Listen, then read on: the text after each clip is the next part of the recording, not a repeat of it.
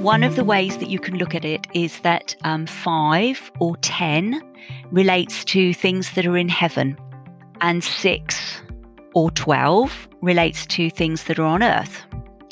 So 5 has got a lot more to do with, or 10 has got a lot more to do with space, and 12 or 6 has got a lot more to do with time.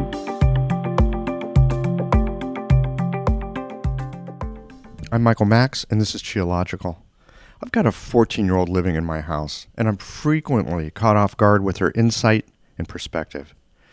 The other night at dinner, over a conversation about the difference between stubbornness and persistence, and how some people have a kind of knack for certain things while others have to work really hard at it, she says, you have to work harder when you have talent.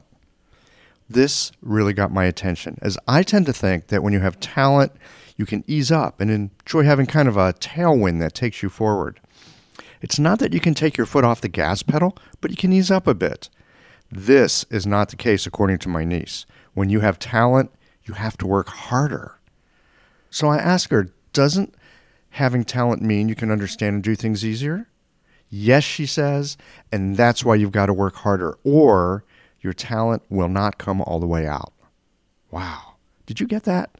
If you have a talent for something, you have to work harder, or it's not going to fully develop.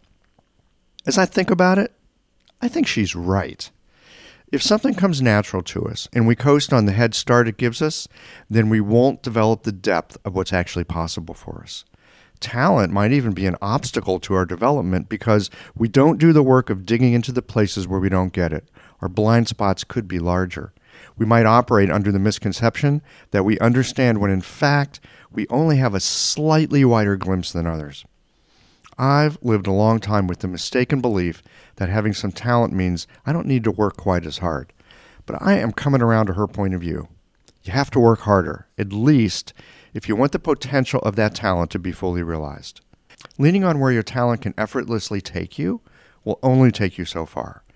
It might be a bit of a head start, but that head start can turn into a headwind if you don't put some effort into all the things that don't come so easy. And perhaps it is the ability to persistently chisel away at something that you don't know how to do very well yet that takes talent and turns it into brilliance. How about you?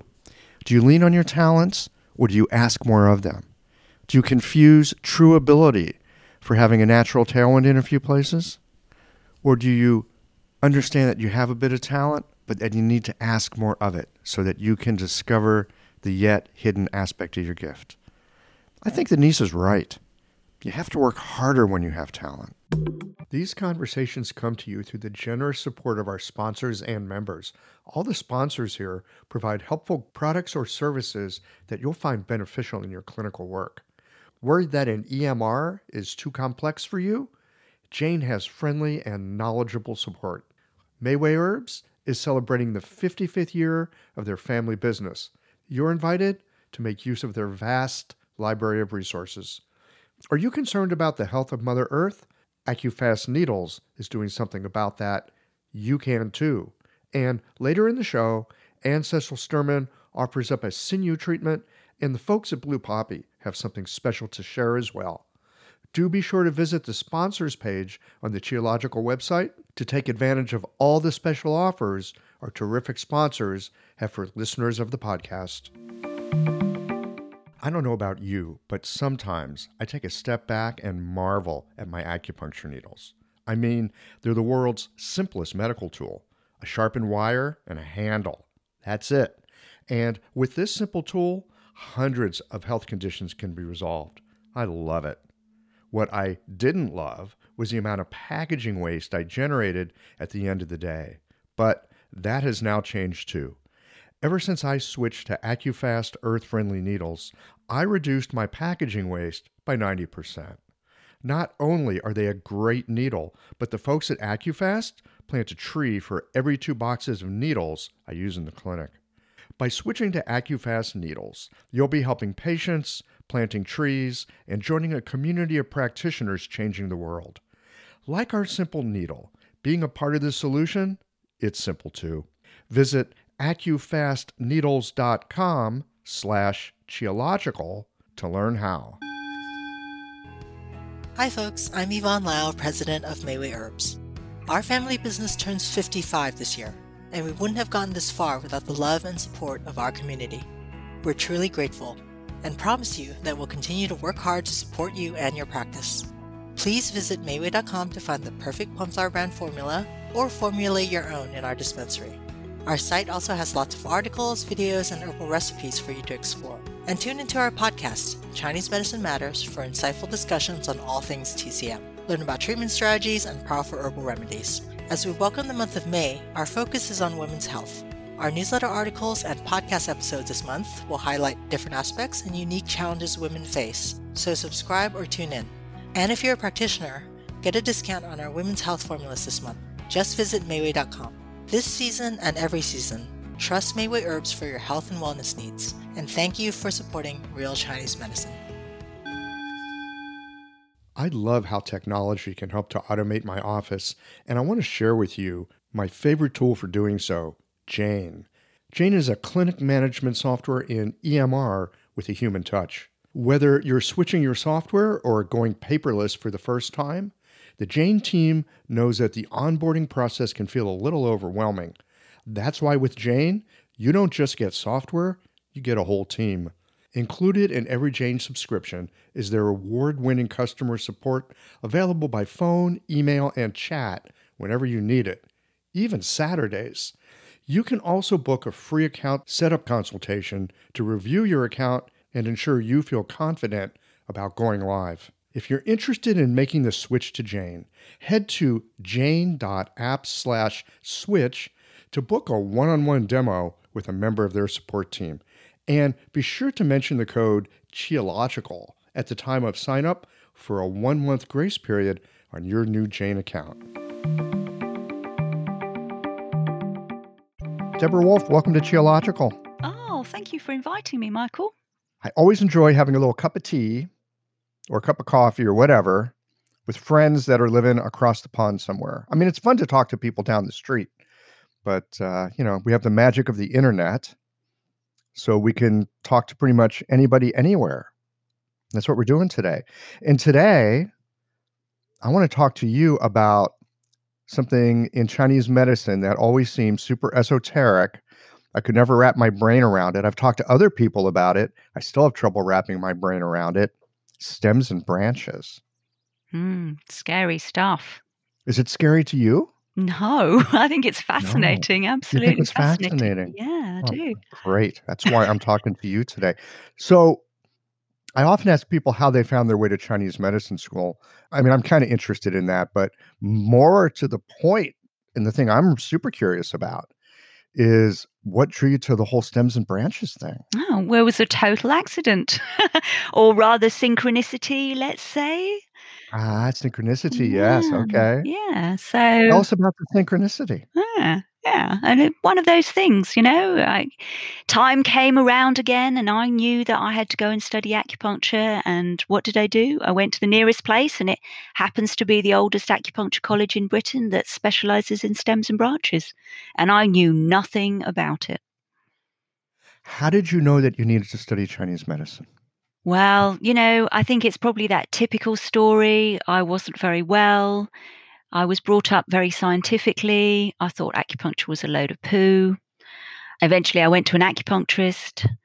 They sorted me out. I had this crazy experience while I was feeling very negative about it. Like, I wish he'd just get on with it. Why does he keep asking me all these stupid questions that haven't got anything to do with my problem?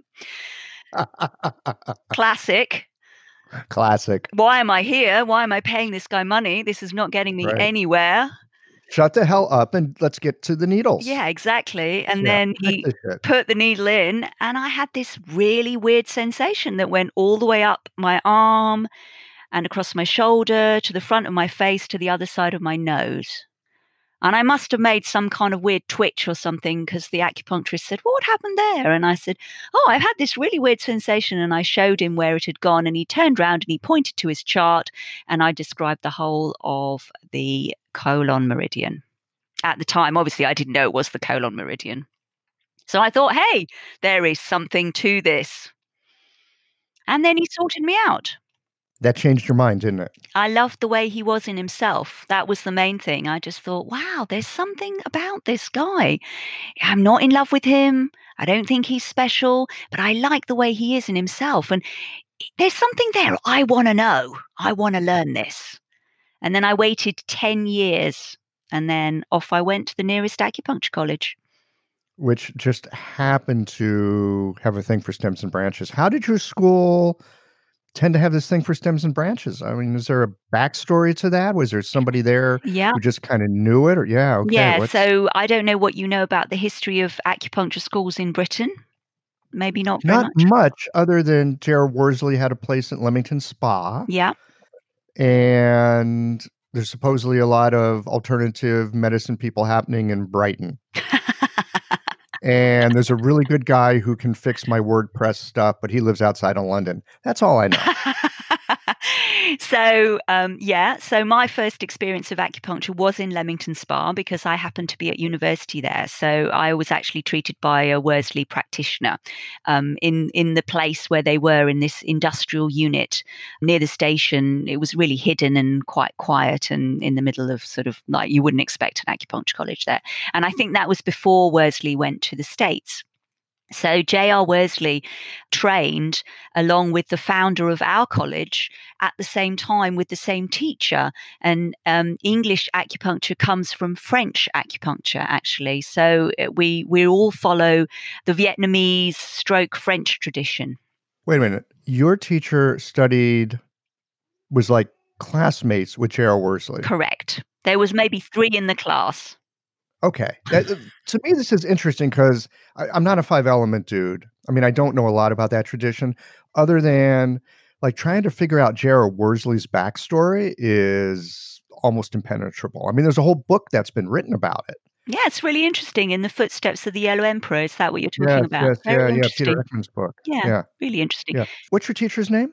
The founder of our college was Dr. Van Buren. He was a Dutch guy who was born in, I don't know, maybe Indonesia or something, and had a very esoteric upbringing.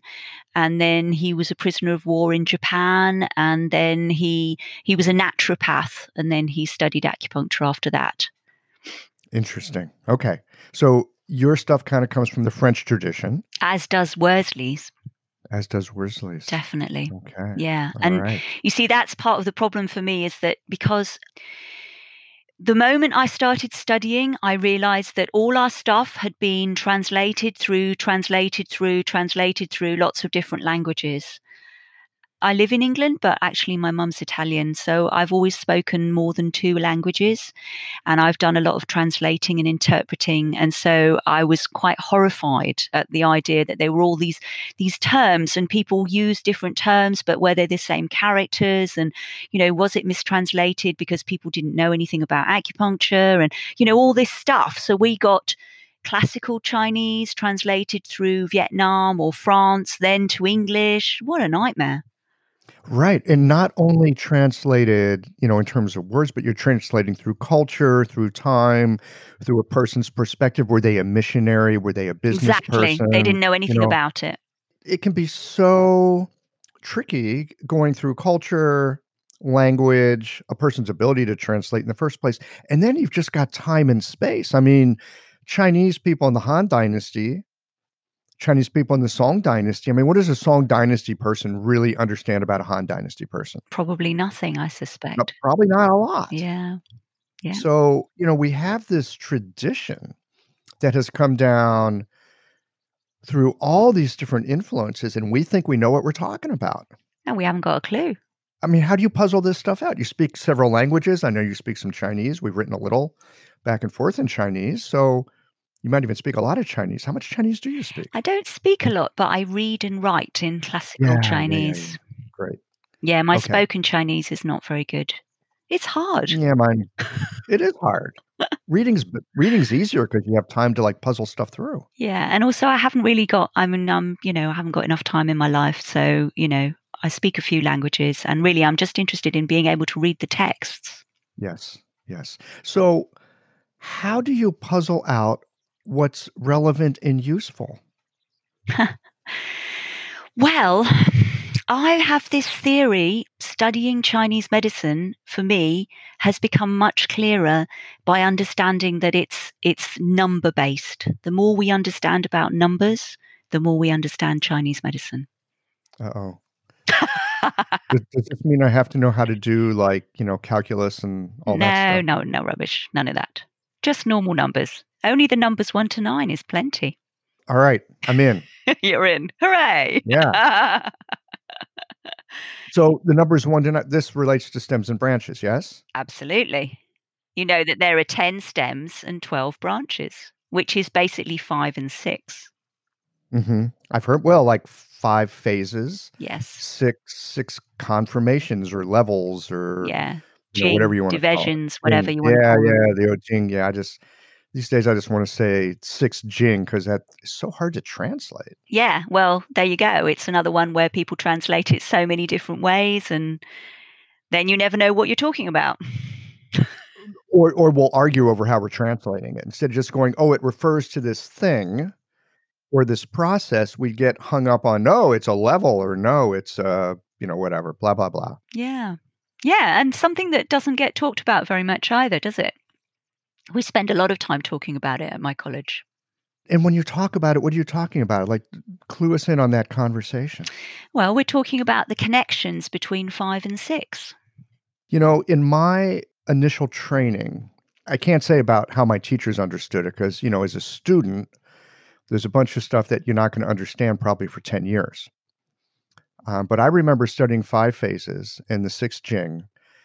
And it's like, okay, I can kind of look at the world through the 5 phases, or I can kind of look at the world through the 6 Jing. But like putting them together, I couldn't figure out how to squish them together. Mm. Have you got some insight on that? I mean, there's lots of different ways of looking at it.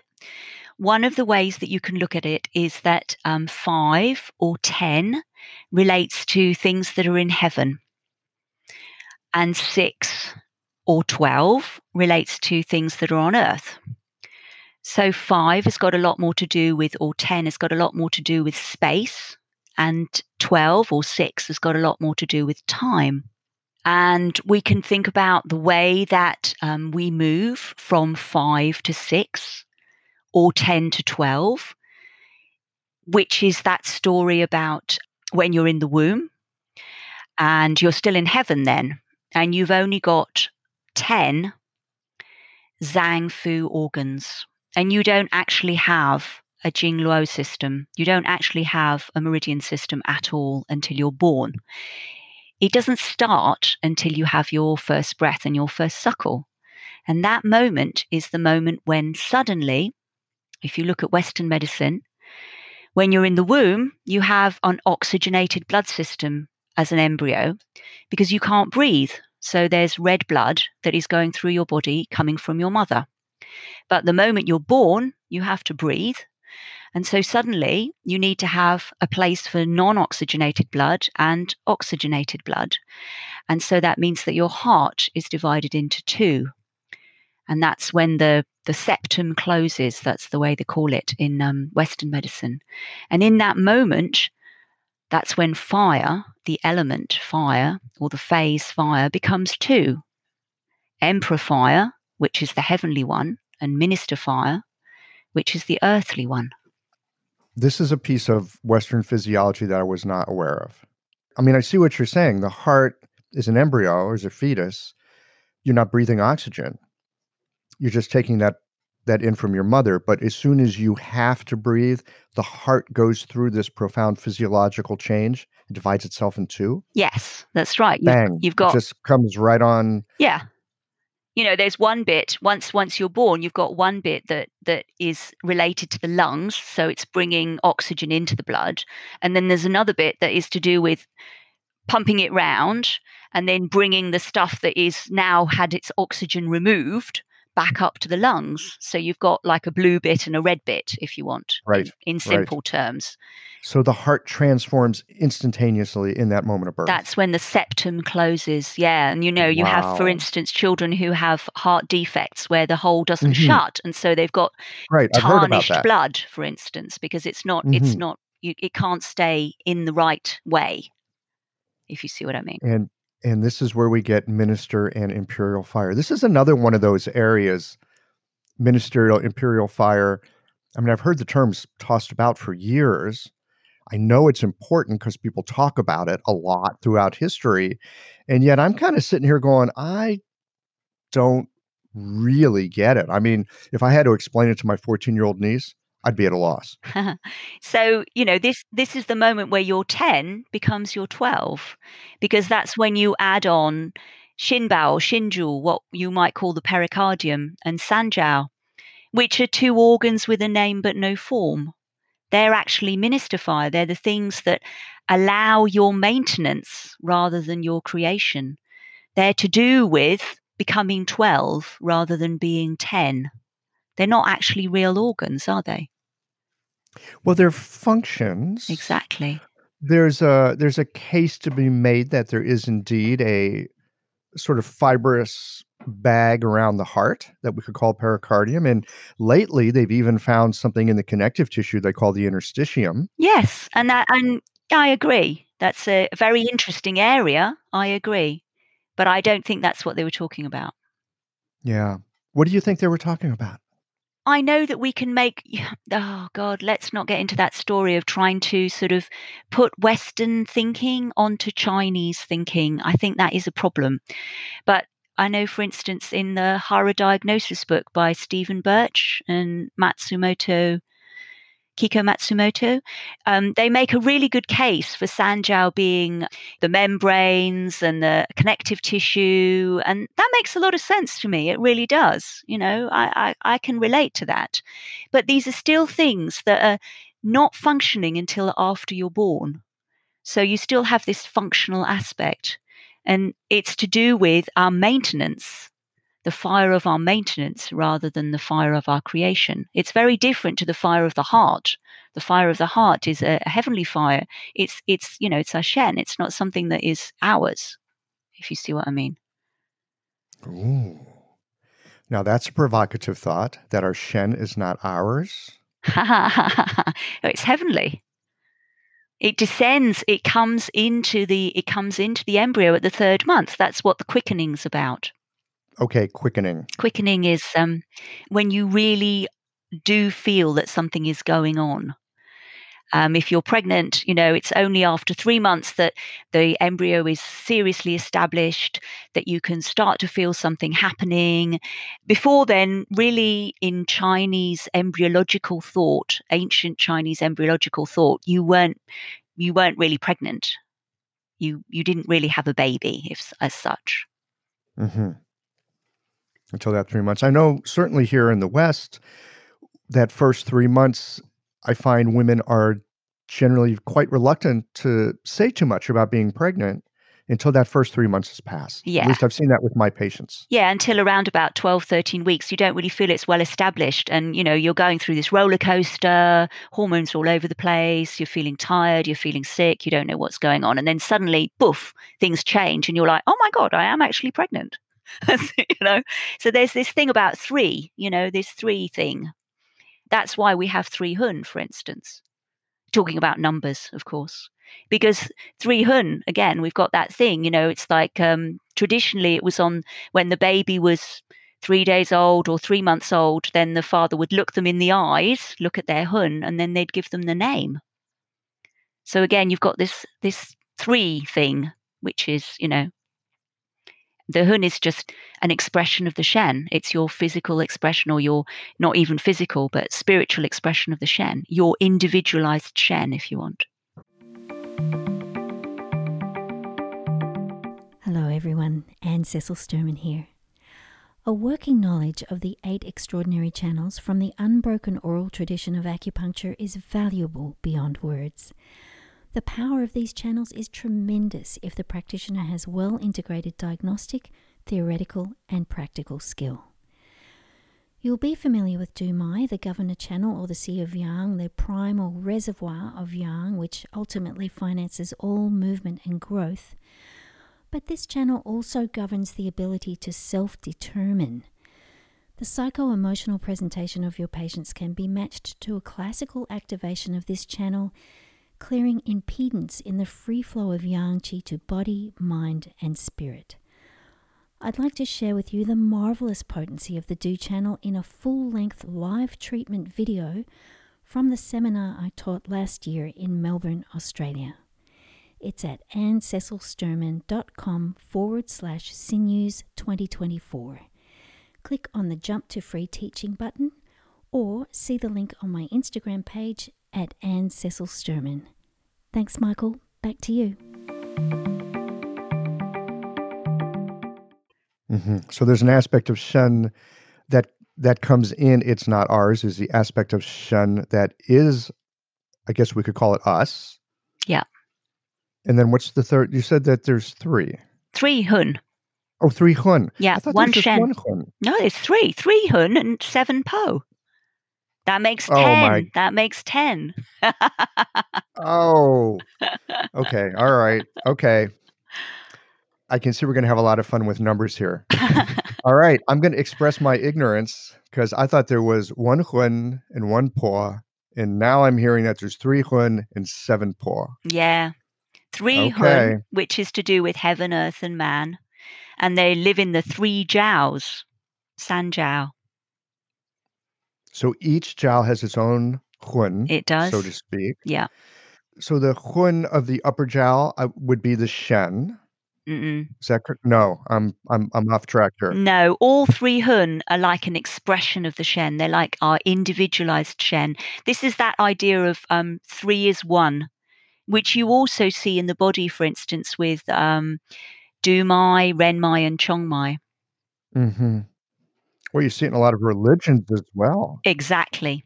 Yeah. Right? I was going to avoid that because, religion, I'm not very good at that.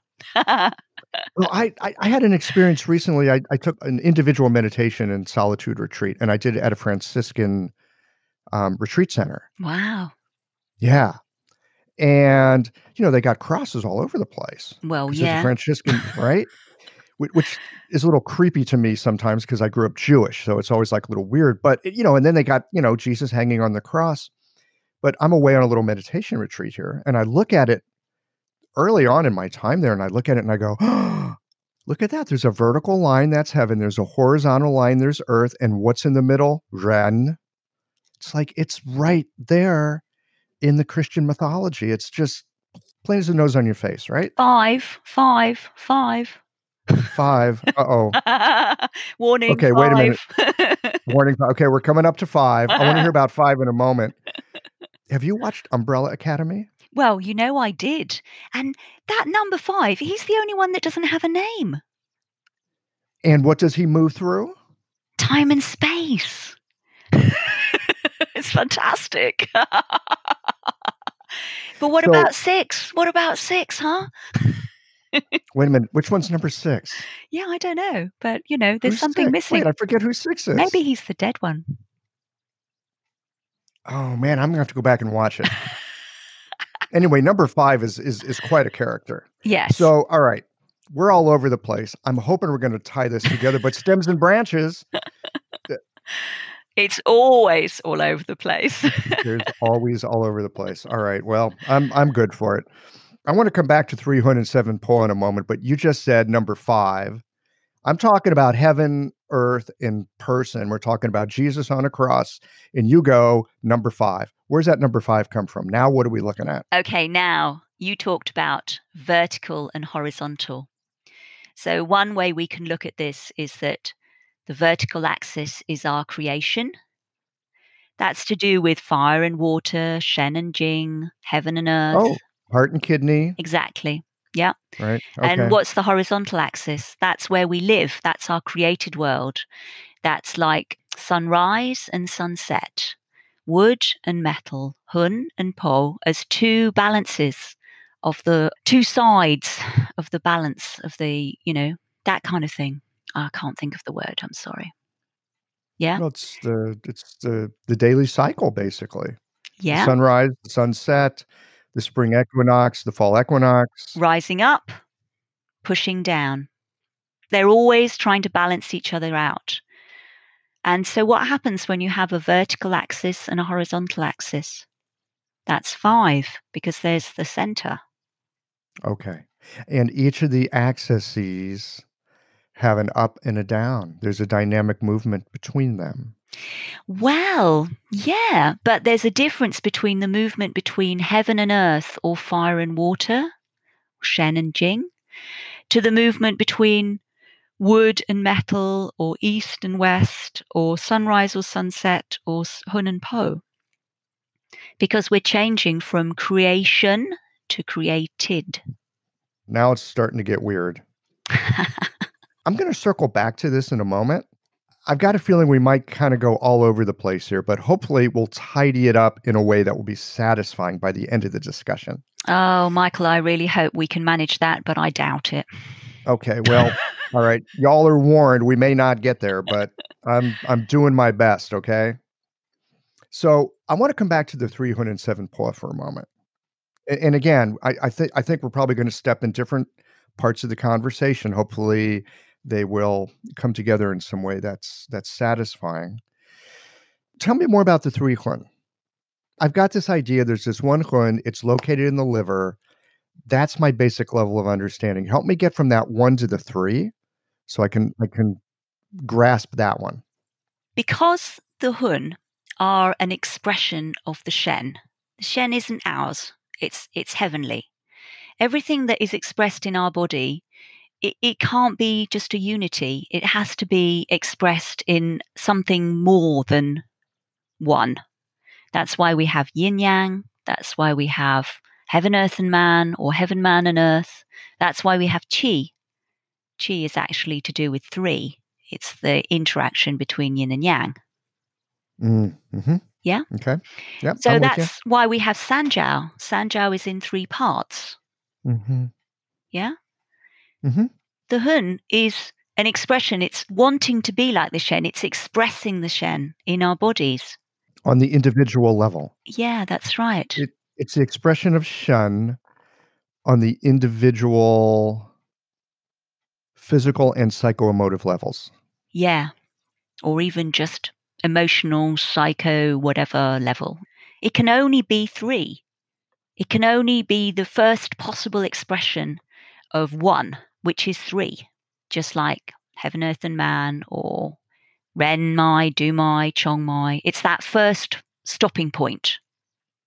We're moving towards things that are more physical. Things are more physical when we get to 5 or 6. We haven't got to more physical yet, so we have to get to 3. Okay. And the 3 is where you've got something, you've got the counter to something, and then the relation between them. Yeah, that's right.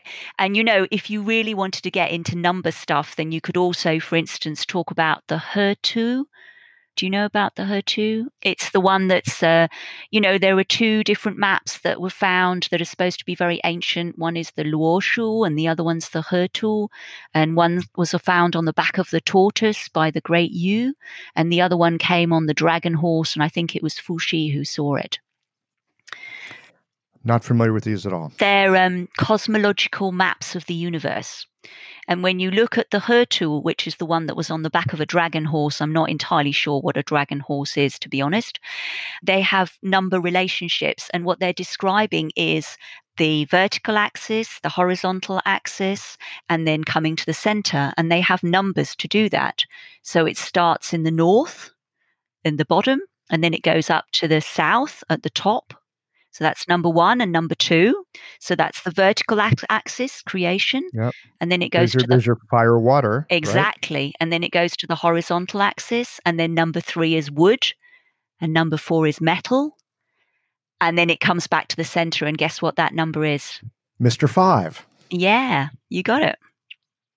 So you could also say that that's one of the reasons why we have 3 related to Hun and wood.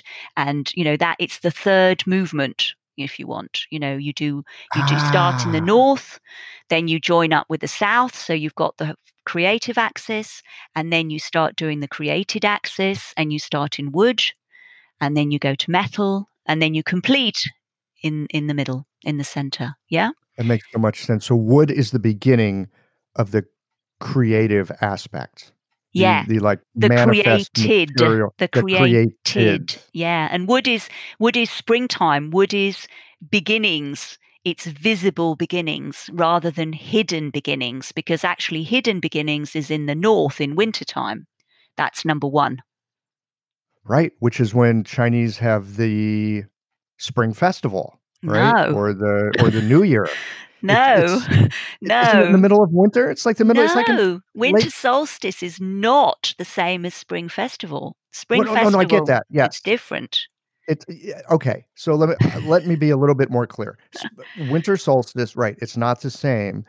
It's a little past winter solstice when you still cannot see it. Any person living in a northern part of the hemisphere, where you get winter, at the end of January, early February, you're going to look outside and go, I don't see any signs of spring whatsoever. But like you were just saying, deep where it's still unseen, Yeah. the influence has already turned. It is not yet manifest, but it's on the way. It's almost there, though, isn't it? Do you know what I mean? It's almost coming out at Spring Festival, while winter solstice is the deep, hidden beginning, which is to do with water. Mm-hmm. But I think for me, it's emblematic that by the time something arises and becomes manifest, I mean, when you first start to see it, that's not when it began. It began a while back, and it was still very, very unseen. Yes, correct. Yeah. Okay. Yeah. Yeah. All right. So wood, number 3, hun, Mm-hmm. and lots to do with 3. It's a threeing thing. Yeah, which is all over the place, right? Absolutely. Yeah, it's all over the place. And it's the first expression of one. We three are one is a really common thing, Yes, it is. Yeah. Okay. All right. So we've got this 3, which is 1, and then we move into 4. Yeah, 4 seasons, 4 directions. But Mhm. 4 is already almost immediately 5, because you can't have 4 without having the center. Mhm. I mean, 4 implies the center. I mean, that comes Absolutely. into the 5 comes into being as soon as you've got the 4. Yes, that's right. And that's why you have those maps where sometimes, the cosmological ones, they're like a cross. And then it's only later on that becomes like that 5 phases thing where it's in a sort of circular sequence. Mm-hmm. But a lot of people will take that earth element and put it smack dab in the middle. Yeah, it So really helps. So we still have that sort of cosmic cross. It's very useful. Yeah. Yeah. Okay. 7 por. So, spring, wood, hun, it's all rising. It's trying to go towards the Shen. It's like a manifestation of the Shen. It's light. It needs to be grounded by the blood, which is stored by the liver. This upward movement is balanced by the downward movement of metal of the lungs. It's down pressing. Yeah. Mm-hmm. And yes, I'm with you. yeah. So the por, they're kind of pulling down. And so they're related to qi. That's what the lung does. It's to do with mastering the qi. Why are they 7? They relate them to the 7 orifices of the body. Oh, eyes, ears, nose, mouth. Yeah, because the por is the thing that when you die, the opposite time to when you're born, wood, spring, all that kind of stuff. When you die, the por is what has to leave the body in the correct manner. And if it doesn't, then it becomes a ghost, a gwei. It needs to attach itself to a body, and that's why they used to stopper the mouth and the anus, and because the anus is called por men, the door of the po. Oh my, that's right. Yeah. So the idea is that you're stoppering it so that it can stay within the body, and then it can go into the ground with the bones, because it's a much more physical, corporeal soul. That's what they call it. Corpo in Italian means body. Yeah, so we've got 7, 3 and 7. And 10, of course, it's completion, but it's completion on earth. So, 10 is like 1, really. And we have the 10 heavenly stems. That's right. Yeah. Heavenly. Which have to do with space. Well, when we start talking about time and space, it very quickly, in my mind, because I grew up here in the West and I've read the stuff I've read over the years. It very quickly makes me think about things like quantum physics and quantum mechanics and, all those really interesting writings by the physicists of the early part of the last century. I mean, these guys lived 100 years ago. I mean, we're just now beginning, I think, in our culture to see how some of what they were talking about actually makes sense. I mean, they talk about time and space in such a phenomenal way, and how, I mean, just the act of consciousness observing something in matter will change the fabric of the universe in a sense. Yeah, amazing. I agree. And you agree. Do the stems and branches have something to say about that, or am I just trying to glue No. together two things that have nothing to do with each other? Yeah, you're putting Western stuff onto Chinese stuff. Okay, I'll just drop that then. Get your Chinese mind on. Yeah, well, I like putting my Chinese mind on. I find it's a helpful and useful thing to do so, because if I can look at things through my Chinese mind, I can see things that I can't see with my Western mind. The trick for me is being able to really put on my Chinese mind and gently lay aside my Western mind. Not that I get rid of it, but just like lay it aside and be able to, in some way, differentiate what is my Western mind, what's my Chinese mind, because there's always this guy in the middle that's going, look, I can hook this stuff up. But some stuff isn't meant to be hooked up, I suspect. No, I think sometimes when you try and hook it up, you actually kind of just confuse things for yourself. Mm-hmm. Great. Okay. So I'm just going to put that on the shelf for the moment and come back to the creative and the created. It's evocative just to put those two terms together that way. It's very poetic. I'd like to hear more what you have to say about that, basically, in a way that can help us understand the work we do in our clinical practice. Is there some kind of clinical, I don't want to say application, but some way that understanding this dynamic of creative and created can help us in the work we do? Really, what you're looking at is the more you can understand, or the more you can get your head around the way that Han Chinese thought about the cosmos and their place in the cosmos, the more you can understand the way that they wrote what they wrote. It doesn't seem to be so weird, if you want, but you do have to put your Chinese head on. If you think about it, these were people who were living outdoors as farmers. So they observed the sky and they observed the seasons. They looked at what happened over time and they applied this to the body because they had the underlying understanding that the cosmos and the body were the same thing. They did not see themselves separate from nature. Absolutely not. That's very hard for us. Well, I think we're silly to think that we are separate from nature. Well, I would agree with that. And certainly you look at the condition of the world and that I think it's pretty obvious to those who have eyes to see it. And yet it's a very persistent illusion that I end at the edge of my skin. I know. But actually, the more you look, the more you read, the only way to make any sense out of this is by understanding that what happens around you is actually what's happening inside you. And that is really fundamentally the basis of what they call stems and branches, is just an understanding of, and you even see that in the Yellow Empress Classic. It talks about, to be a good doctor, you have to be a good astrologer and a good geographer, and then you'll be good at working with the body. And what they're saying is you need to know about space, you need to know about time, and then you'll be good at what you do. That's all they're saying. Makes sense as we're talking about it. But I mean, you know how some things are, you don't quite have it, you hear something and you go, that makes sense. And then you actually try to say it yourself and you realize that you don't quite have it yet, right? You've got like a glimmer, you've got a glimpse, maybe something that feels like a hunch. And now you got to go and kind of work at figuring it out. What does this really mean? How does it really work? How do I do this? To me, this is capital P practice. It totally saddens me that that we have been sold this system that's called TCM, which is not traditional in any way whatsoever, and all the bits that are actually the understanding of how the Han Chinese viewed themselves within the cosmos has been excised from teaching of acupuncture. I'm constantly horrified. Like Michael, I'm sure you're a great practitioner, and I'm saddened by the fact that you didn't know there were 3 Hun.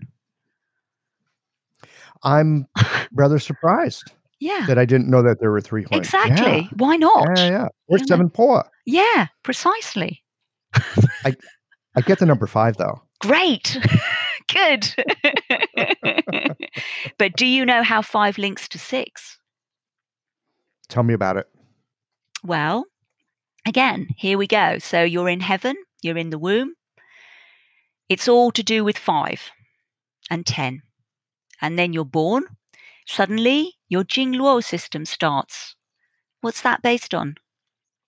6 and 12. It's the Liu Jing.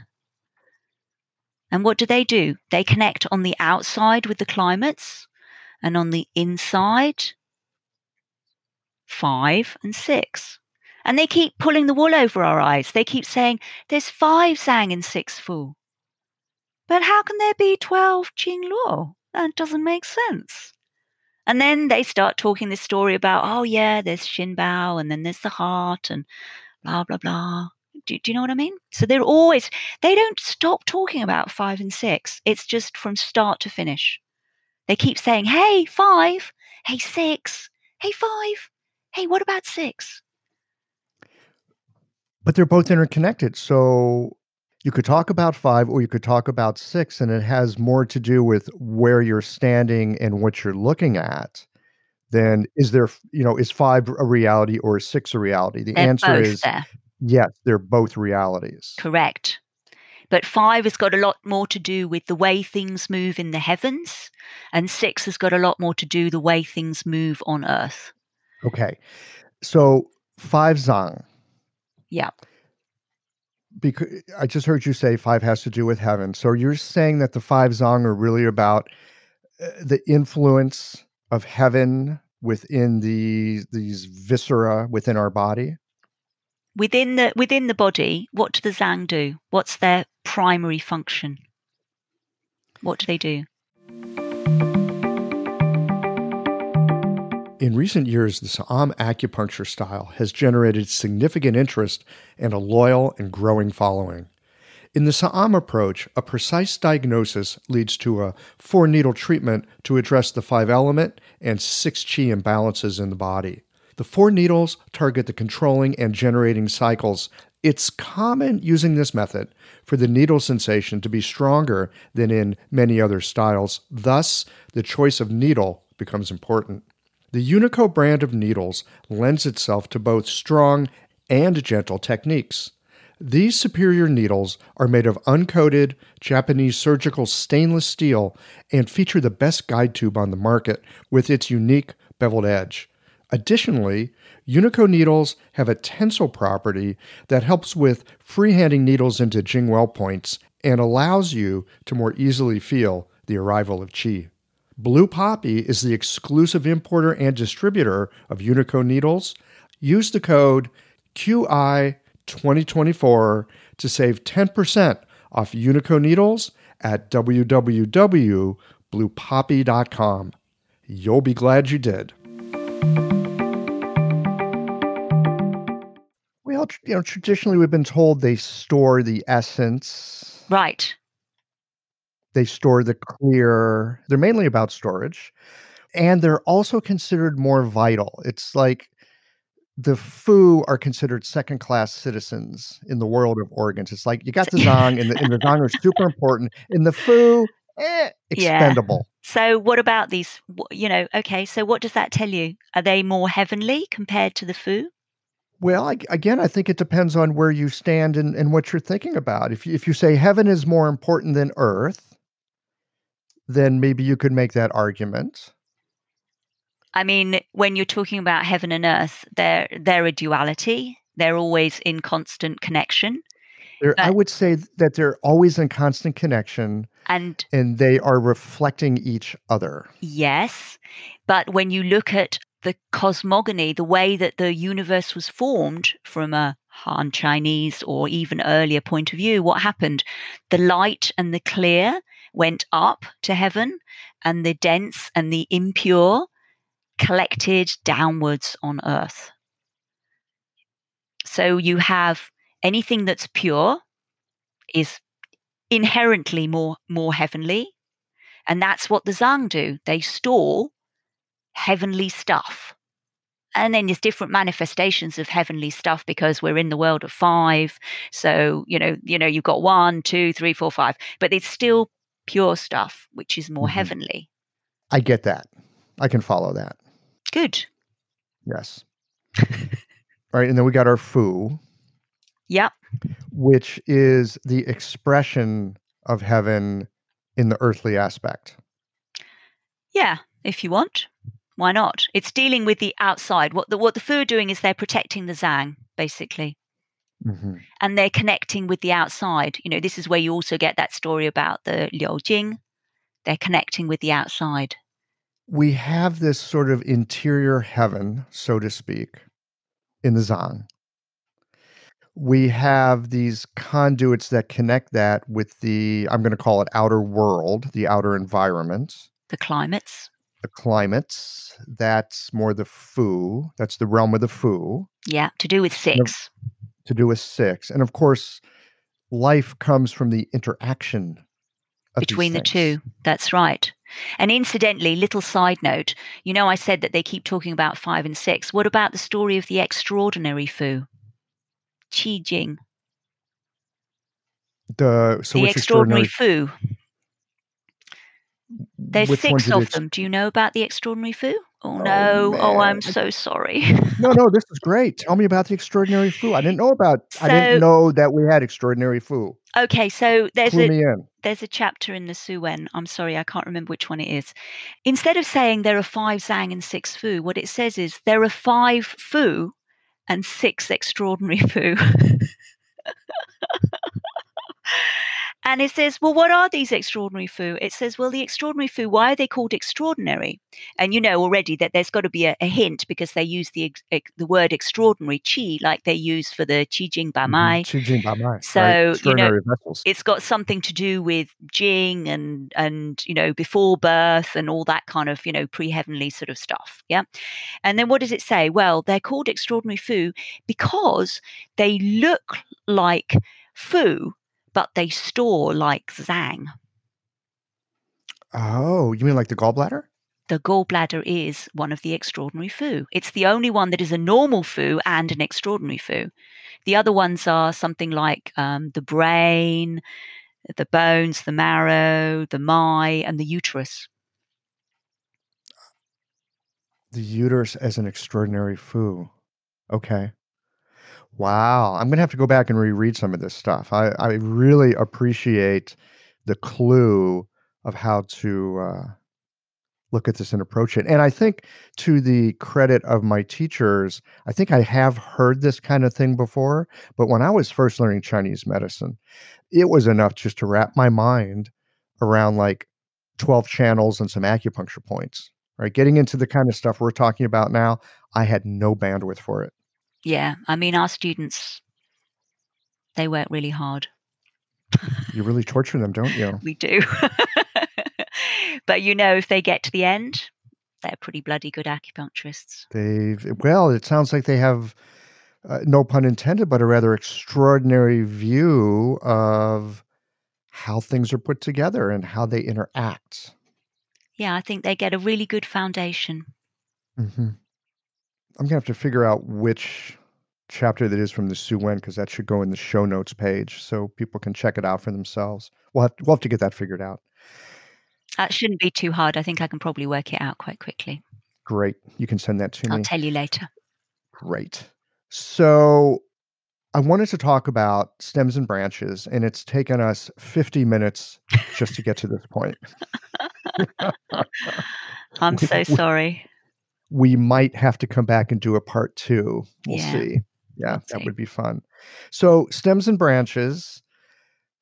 I want the beginning acupuncture lesson on stems and branches? I mean, I'd love to get into some more detailed stuff at another time, but right now, I would like to get sort of stems and branches 101.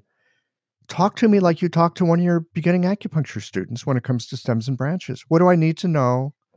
How can I start to think about it? And is there a way that I can begin to maybe not use it in clinic, but look to see how it arises in clinic? I'm afraid I shock my students, especially right at the beginning. Luckily, they've seen me before, so they're not too shocked. But the first thing I do is I spend one whole day talking to them about space. And I talk about the planets, the visible planets.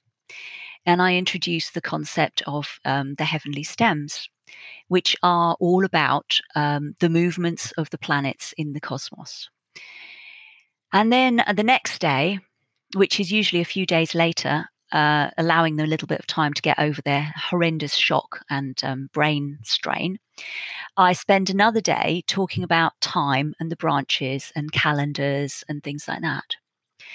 So stems and branches is if I had to give like an elevator pitch, which I'm not very good at, I'm afraid, I would say that it's what is behind five elements. It's where five elements actually came from. It's the foundations of five elements.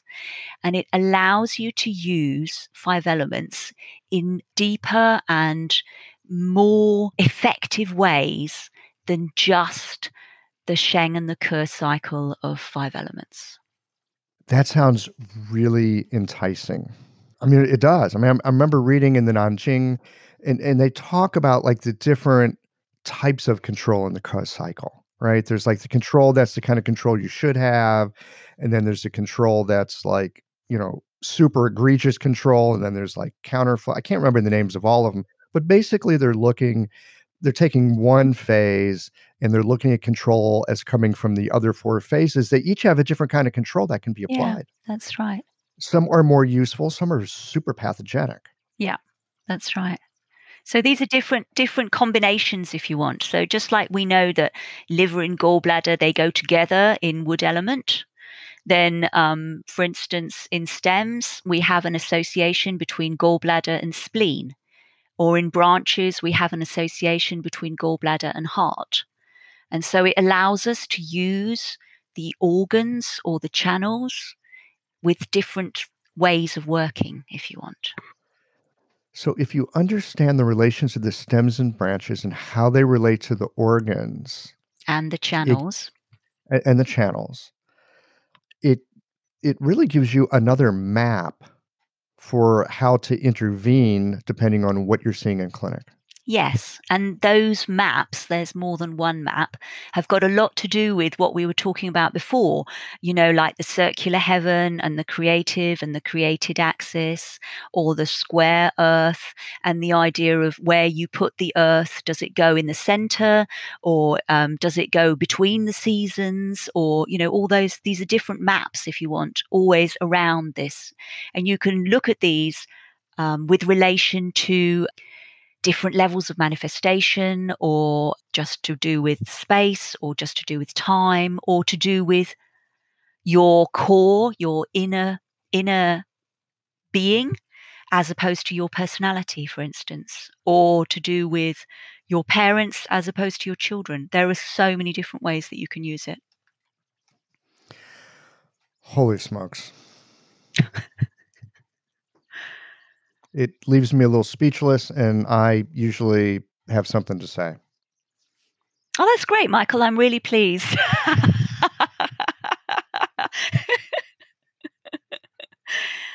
And I do want to get deeper into it. I think you should come to England and do some studying. Oh, man. Okay, I'm going to go buy a plane ticket. I would like to. Okay, so for somebody that would like to learn more about this, I mean, do we have to come to your school and start over as a new acupuncture student? Do you have some kind of like continuing education stuff you do? Do I have to come hang with you in clinic for a month? I mean, what would it take to begin to learn the basic maps and then how to apply them? We do have people who are acupuncturists who come and follow the third year Chinese medicine module, which is basically about stems and branches. The more I teach it, the more I realize that actually it would be a lot easier and a lot more helpful to teach this to people who are already graduates rather than people who are third year students, because it really feels like I'm trying to stuff an already full goose, to be honest. I can explain things much clearer, and I can see those glimmers of understanding much more with somebody who's been in practice for a while than for people who are still struggling. That makes a lot of sense. I mean, a few minutes ago, we were talking about the extraordinary Fu, and I'm like, yeah, I'm drawing a blank on it. But actually, no, I didn't draw a blank on it. It's things that I'd heard about. I was completely unable to take that in because I was stuffed so full back Yeah, in that time. And I think it exactly. also is true that if we can take some basics and learn something about the basics, okay, I can kind of work my way around the wheel of the 5 phases. Hun, Po, Shun, maybe I've got kind of a sense of that after a few years of practice. So you work with these things, you get a little bit of comfort, you get some mental models that kind of work or you recognize where they don't. Then you're more ready to take another step like what I think you're talking about. I think it does make sense. It takes a kind of readiness. You have to be sort of cooked enough to be able to get that. And also maybe bored with using the same points and getting stuck in those ruts that people do get stuck in. Because it is a bit like that. You're like, oh God, I don't know. Oh, I suppose I'll do spleen 6 then. It's like, really? So this is what I really, really love about teaching stems and branches, because I'm completely selfish in my teaching. I do this because it forces me to keep on rereading and thinking and applying. So I'm doing it for myself. I'm not really doing it for anybody else's benefit. And what I love about it is it's a little bit like being a vegan. If you're a vegan, people always say, oh my God, you can't eat this, you can't eat this, you can't eat this. What do you eat? But actually, restriction and, sort of forcing yourself to be, to think more, to use your mind, to really sort of concentrate and focus and try and find a way around it, causes you to be substantially much more creative. Yes, And that, I absolutely. love that. I love that. I don't want to be bored. Yeah. I hate being bored. I understand. Well, but I also, this thing about that you're doing it selfish. I also want to suggest that there is the possibility that when we go deeply into something that we're curious about, because it somehow feeds us and then we take it and share it with other people, it's actually a very generous thing to do. Maybe. But, And very creative, super artistic, right? This is where art comes from. all I know is that I love it. I find it completely fascinating, and I'm still studying it more and more and more. And the more I study, the more I learn, and the better my teaching gets. So, Yeah, absolutely. That's great. So we're going to come back and do a part 2. I hope you'll agree to that. But before we wind this down, there's just a few other things that I'd like to ask you. Okay. What is sort of at the edge of your horizon? It's like, what's the thing at this moment in time that's really got your attention? You don't understand it, but you've got a hunch. It's got your attention. You're putting your study and your efforts toward it. Currently, I'm actually reading and writing a chapter about iatromancy. It's a big word that means divination for medicine. Medical divination. And that's actually a lot of what Stems and Branches is about, or originally what it was about, although not necessarily now. I've sort of really, really got into understanding more about ancient and medieval divinatory schemes. In service of healing. Yeah, exactly. Because there are chapters in the Huangdi Neijing that still incorporate some of these schemes.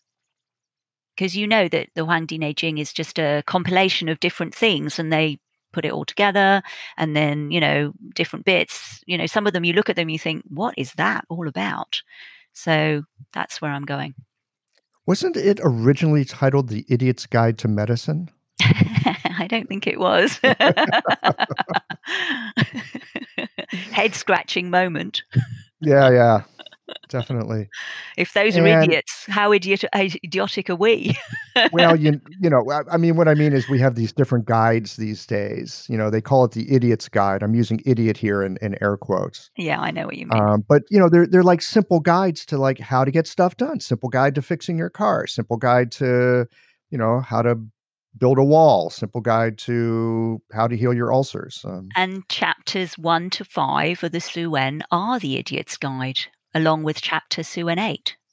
So, if you really want to get into that number thing, number 1, Suen 1 talks about the totality of your life. Chapter 2 talks about yin yang. Chapter 3 talks about things to do with 3. Chapter 4 talks about the seasons. And chapter 5 talks about the 5 phases or the 5 elements. Oh, chapter 6 talks about things to do with 6. Chapter 9 talks about things to do with 9. And chapter 8 is the one that talks about, the administration, the 12 officials, they call them in the Worsley School. So the numbers are inherent in the book. I'm not making this up. This is totally in there. I hear you say it, and I think to myself, how come I didn't notice that? Because I hear you say it and I go, that makes sense. Okay. And of course, if you're doing numbers the way the Chinese love to do numbers, why wouldn't you write it that way? I mean, why wouldn't you? Why wouldn't they organize it in that way? It totally makes sense. Totally makes sense. Yeah. Oh man, I'm gonna. This is the cool thing about the classics, right? You get a little glimpse, a little insight like this. You can go back and read it. It'll have something completely different to say. That's right. Yeah. I know. It's outrageous. That's cool. All right. One more thing, and then we'll wind it down for today. 2 more things. Actually, 2. So the first one is, I mean, you've been at this for a while. How long have you been practicing? 20 years. Yeah, 20 years. Okay, that's a while. A couple of decades. I know when we start out, we often have ideas about how things are, and then those modify over time, and those modify again over time, and those modify again over time. I'm curious to know what about our medicine you believe today that you didn't believe 5 years ago? How to answer that? I believe that time moves in a cyclical fashion. It's a spiral. So you come back, but you're at a different level. So you keep on coming back. So you see the same thing, but in a different way or from a different angle. So for me, this has been a cyclical journey of exploration. And all that's happening is that I'm understanding, my eyes are opening more and more. I do not feel that I'm ever going to learn enough. I think that I would need at least 10 lifetimes to be able to understand this properly. And I totally regret not having started this when I was much, much younger. Yeah, but you know what? I think we always started exactly the right moment it was for us to start. Yeah, that's definitely true. And, it's really true. There were books that I had when I was 14, 15 that were still in the area of things that I then wrote my dissertation about and I'm still thinking about now. So obviously I'm stuck on that spiralic path around some particular thing that has something to do with numbers. That's all I can say. That's great. It's super fun. Yeah. And all right. with respect to practice, I don't know. My patients keep coming back. So I guess I must be doing something right. Yeah. Well, have you noticed that your patient load and sort of what characterizes the people that come to see you changes over time? Definitely. At the beginning, it was when I needed to learn about something, then I'd have a whole load of patients with that symptom area. Now it's not so much. Now it's more like, okay, I'm changing in the way that I practice, in my understanding, and I'm attracting much, much harder cases. Mm-hmm. Yeah. Well, you're up for the task now. Yeah. I definitely couldn't have done that before. Well, you were just talking about spirals. Yeah. Right. And so you're another couple of turns on that spiral. Yeah. Slowly. So yeah, my lie. Do you have any advice for new practitioners? I mean, getting out of school, right? You're out of school, your mind's been blown for 3 years, you're stuffed full as a goose. And, how do you start I mean, do you have any advice for the new practitioner? Just like, stay if you calm. could go back and talk to yourself 20 years ago, what would you say? Go back to basics. Go back to basics. I know when I started, my head was so full of stuff. I felt that I would never understand anything. So I thought, okay, let's just make this really simple. Is it yin? Is it yang? Is it on the left? Is it on the right? Is it at the top? Is it at the bottom? What can I do about it? Literally that simple. That's it. And then go back over your notes, instead of just putting them aside and burning them like people do when they finish school. Oh, I'm going to burn my notes. Hooray. Then, go back over the bits, reread stuff. That's why I said about being very selfish, is that I get the chance to reread my notes. I get the chance to go over it again. And every time I have a different level of understanding. That's amazing. It's a total gift, Yeah, it's endless, and that's the gift and the curse. Yeah. But I'm going to call it gift, though. Yeah, it's definitely a gift. I'm a lifelong learner. Yeah, great. Deborah, this has been wonderful. I'm sure I'm going to see number 5 in all kinds of other new ways. Everywhere. Yeah, and the 6 too, the 5 and the 6. Don't forget the 6. Boy. All right. And we need to know who the 6 is in Umbrella Academy too. I'm trying to remember who that is. Yeah, who is it? Is it Vanya? Maybe. No, I think she's 7. No, I think she is 7. But, maybe it's I'm going to have to go back and find out. All right, we'll put it in the show notes for you. Yeah, how cool. Deborah, thanks so much. Oh, thank you, Michael. It's been brilliant. Thanks as always for listening. If you liked this conversation, if you learned something new or found a moment of inspired insight, share the episode with your friends. If you want to support Qiological, there's just one way to do that. It's by going to the website and becoming a member or leaving a one-time contribution today. Well, folks, that's it for today. Join us again next Tuesday for another conversation that connects up the voices of our community.